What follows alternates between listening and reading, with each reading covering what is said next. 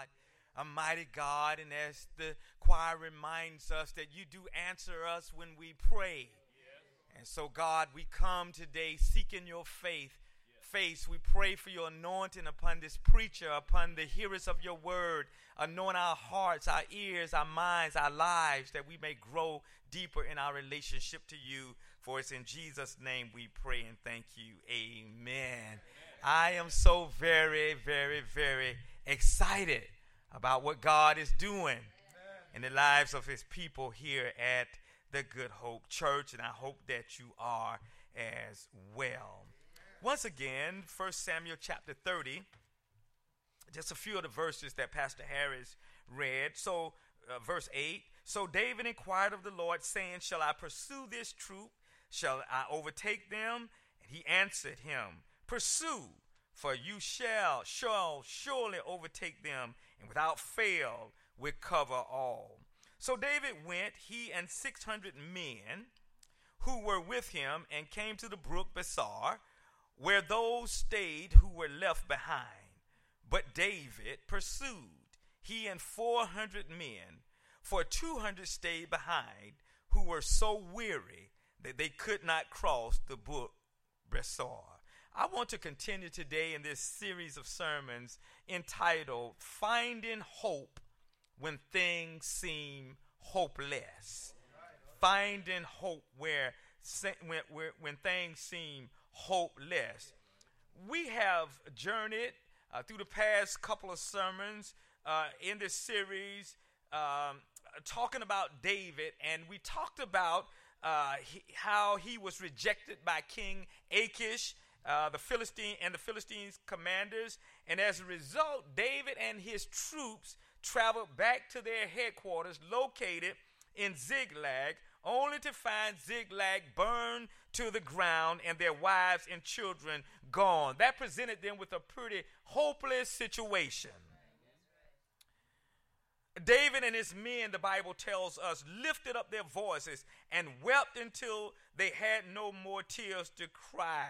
David was greatly distressed over the reality that the 600 men who followed him faithfully were now talking about stoning him. And the Bible says David strengthened himself. He encouraged himself in the Lord. When he hit this hopeless time in his life, he went to God, his source of strength, his source of inspiration, and his source of encouragement. When there was no one else around to encourage David, David found strength and encouragement in the Lord. And that ought to tell us something, that sometimes when there's no one else around, sometimes we have to encourage ourselves in the Lord.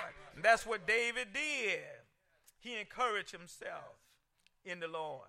And then he inquired of the Lord concerning what to do next, because at this point, David didn't really know what to do. He was the anointed king over Israel. He was a smart man. He had encountered God, but he was humble enough to admit that, God, I just don't know what to do at this point. And how many times in our lives have we gotten to the point where we just looked up to heaven and we said, God, I'm at this junction. I don't know what to do. If I'm going to make it, God, you'll need to tell me what to do, because I don't know. I don't know. And so David inquired of the Lord, talking about how to find hope when things seem hopeless. Just inquire of the Lord. And the Lord answered David, as the choir sang in the DVD, when we cry out to Jesus, he will answer us. Prayer is not an exercise in fertility. Prayer is an exercise of faith and confidence that when we call upon God, he will answer. And so in verse 8, David inquired of God, called upon the Lord, and then the Lord answered David in verse 8, saying, pursue, for you shall surely overtake them, without fail recover all. Yeah. David went to God in his distress, and God said, David, pursue. I'm guaranteeing it. I'm backing you up. I'm telling you that you will recover all. Isn't it wonderful when God guarantees us in our hearts and in our minds and in our spirits, when God says you will be made well. You will go to Haiti. You will be successful. You will. And so it was in verse 9, David went, he and the 600 men who were with him. But notice now, when David went to God in verse 8, his men went with him in verse 9. Isn't that wonderful? David went to God. In verse 6, he was full of himself. In verse 8, he was full of God. He went, and his men went with him. When David reconciled himself with God in verse 8, his men reconciled themselves with him in verse 9. What's the lesson here? The lesson is that lives lived outside of the parameters of God's sovereign will constantly produce broken relationships, broken dreams, and broken hearts. And inevitably, broken lives. There's no way around this biblical truth that lives lived outside of the will of God produces brokenness. Survey biblical as well as historical data, if you will, and you will discover that there are no exceptions to the rule. Study the lives of people who spent their lives living in rebellion against God's word, against God's will, and against God's way, and you will find a miserable lot whose coffers are filled with this world's junk, but whose lives are spiritually bankrupt, void of the joys of Jesus. In other words, they may have a lot of stuff. On the outside, they may appear to be having a grand celebration, but their lives are spiritually bankrupt, and they are void of the joy of Jesus Christ. Yet, when we reconcile with God, this is the good news. When we reconcile with God, this is the good news. When the prodigal son decided to come home, this is good news. When we get it right with God, when we make up our minds to do life God's way, he has a way of granting us peaceful resolve, even in the most stressful situations. Let me interject just 3 things about God's peaceful resolve. First, sometimes God's peaceful resolve means the alleviation, the eradication, or the elimination of trials and tests and the troubles that are in our ways. That sometimes God brings peace that way. He just gets the trouble out of our lives. Anybody been that way? You've had trouble, you have difficulty, and God just, his peace alleviates, eradicates, eliminates the trials and the troubles. That's called God's external peace. External peace is when God decides to move your mountain. To anybody here, you can say God has moved some mountains for you, trouble in your way, had to cry sometime, lie awake at night, that's all right. Jesus will fix it after a while, and he removes that mountain. But secondly, there is God's internal peace. Internal peace is when God allows us to go through tedious, tumultuous, or even turbulent times. Internal peace is when God allows the mountain to stay there, yet while you are going through. God grants you peace that surpasses all understanding. For example, God grants his supernatural assurance, that's internal peace, while sitting in the doctor's office. I've had people share with me, Pastor, I was in the doctor's office and I wasn't worried. his supernatural peace, his supernatural assurance while sitting in the doctor's office, while standing in the courtroom, while getting your taxes done. That peace that says all is well.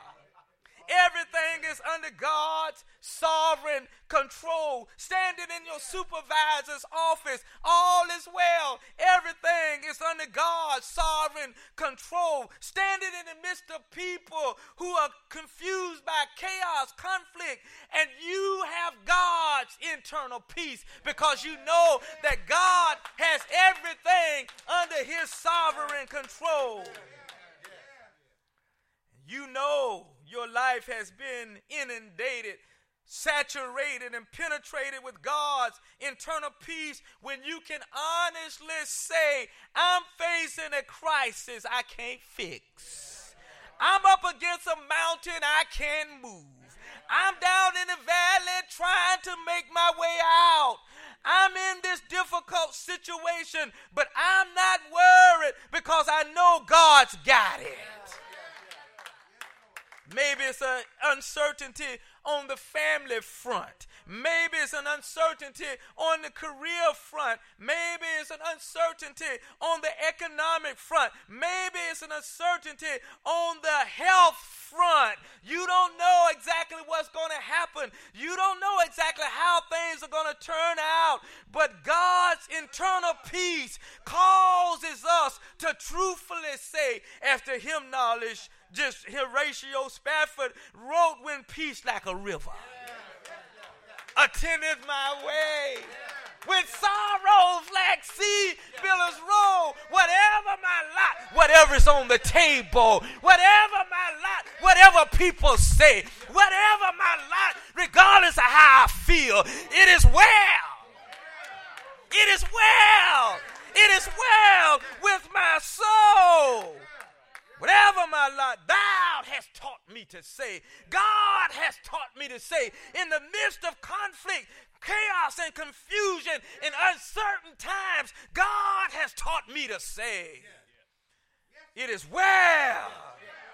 It is well with my soul. God's internal peace is supernatural peace, a supernatural manifestation of God's tranquility, God's serenity, God's calmness that speaks a message of contentment to our world and to our would-be troubled souls. And internal peace says to us, relax. God's in control. Internal peace says, relax. God is working all things together for the good of those who love him, those who are called according to his purpose. Internal peace says, relax. You in the loving and caring hands of God. And as he has done before, he'll do it again. As he has worked it out before, he'll work it out again. He changes not. Great is thy faithfulness.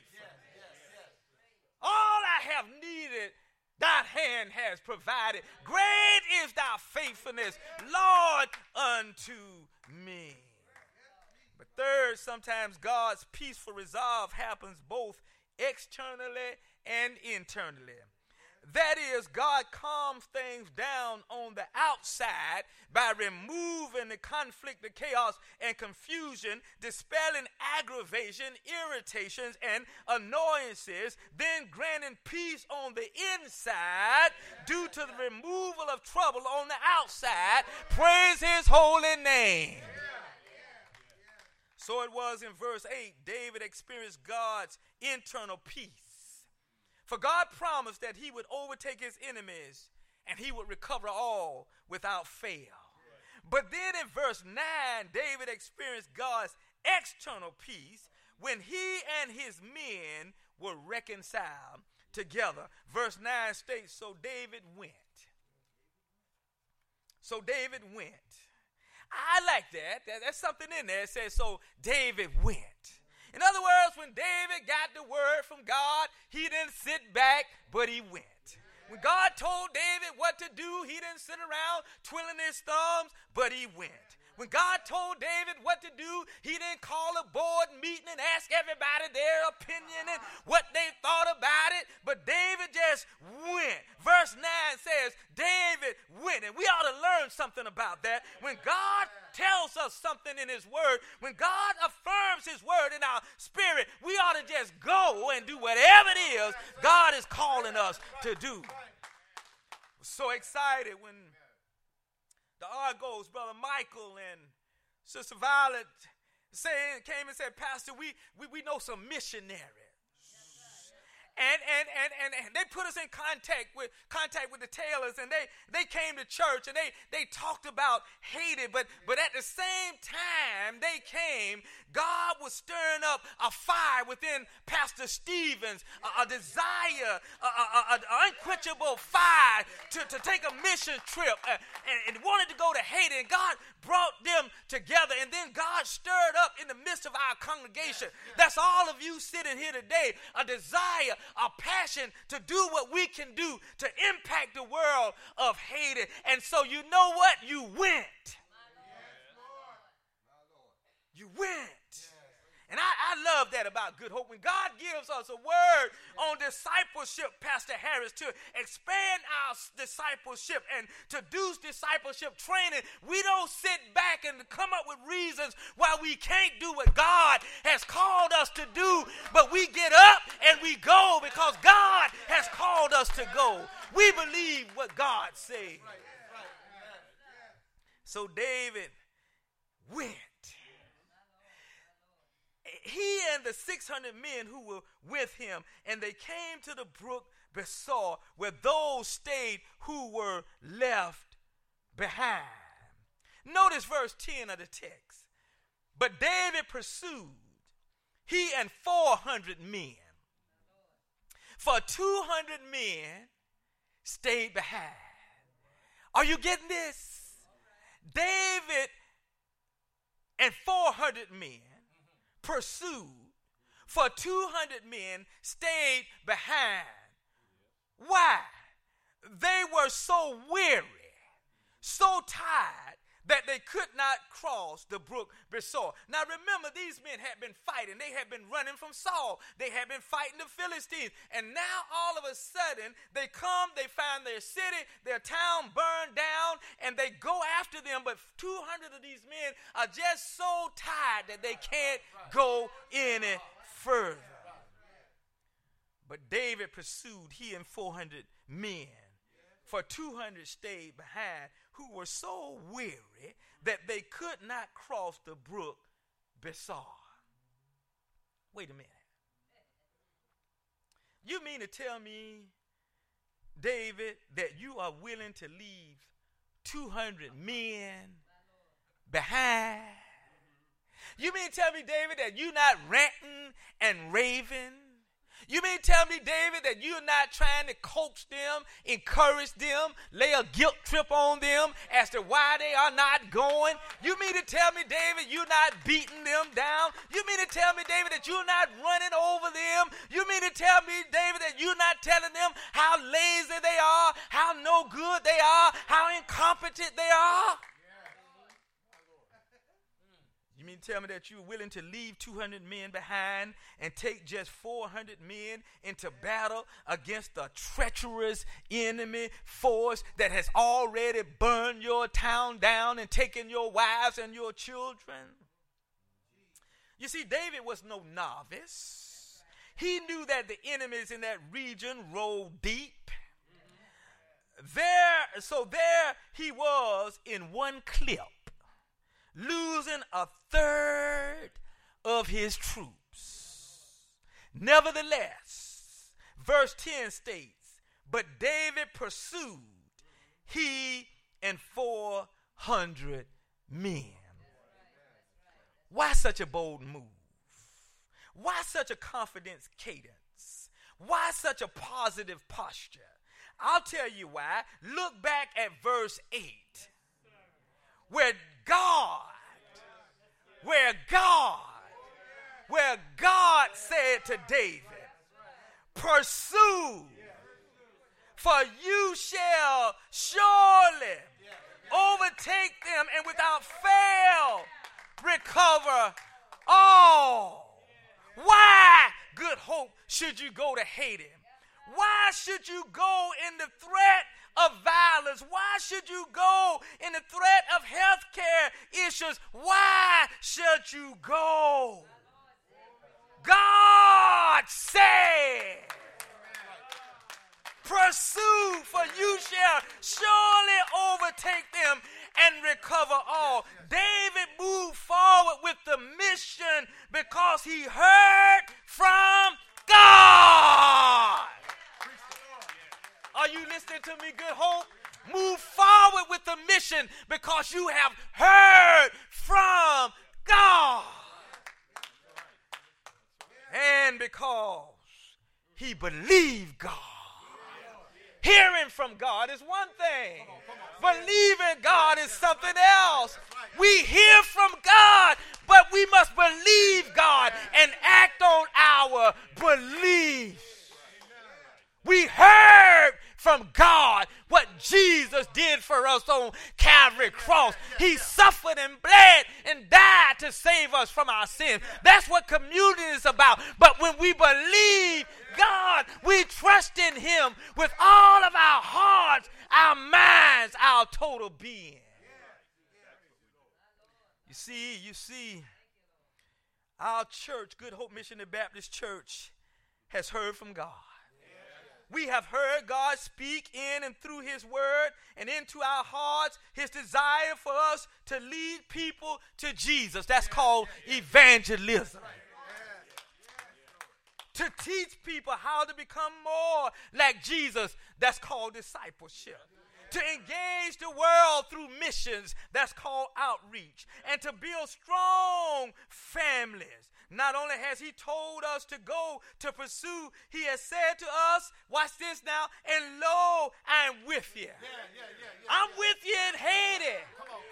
I'm with you on 17 at Christ Clothes and Cake. I'm with you as you develop your discipleship. I'm with you always. Lo means you can count on my presence.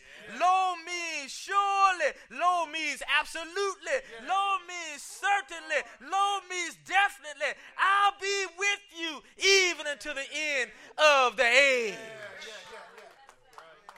So whether you have 400 men, 4,000 men, 400,000 men or women, you go as David did.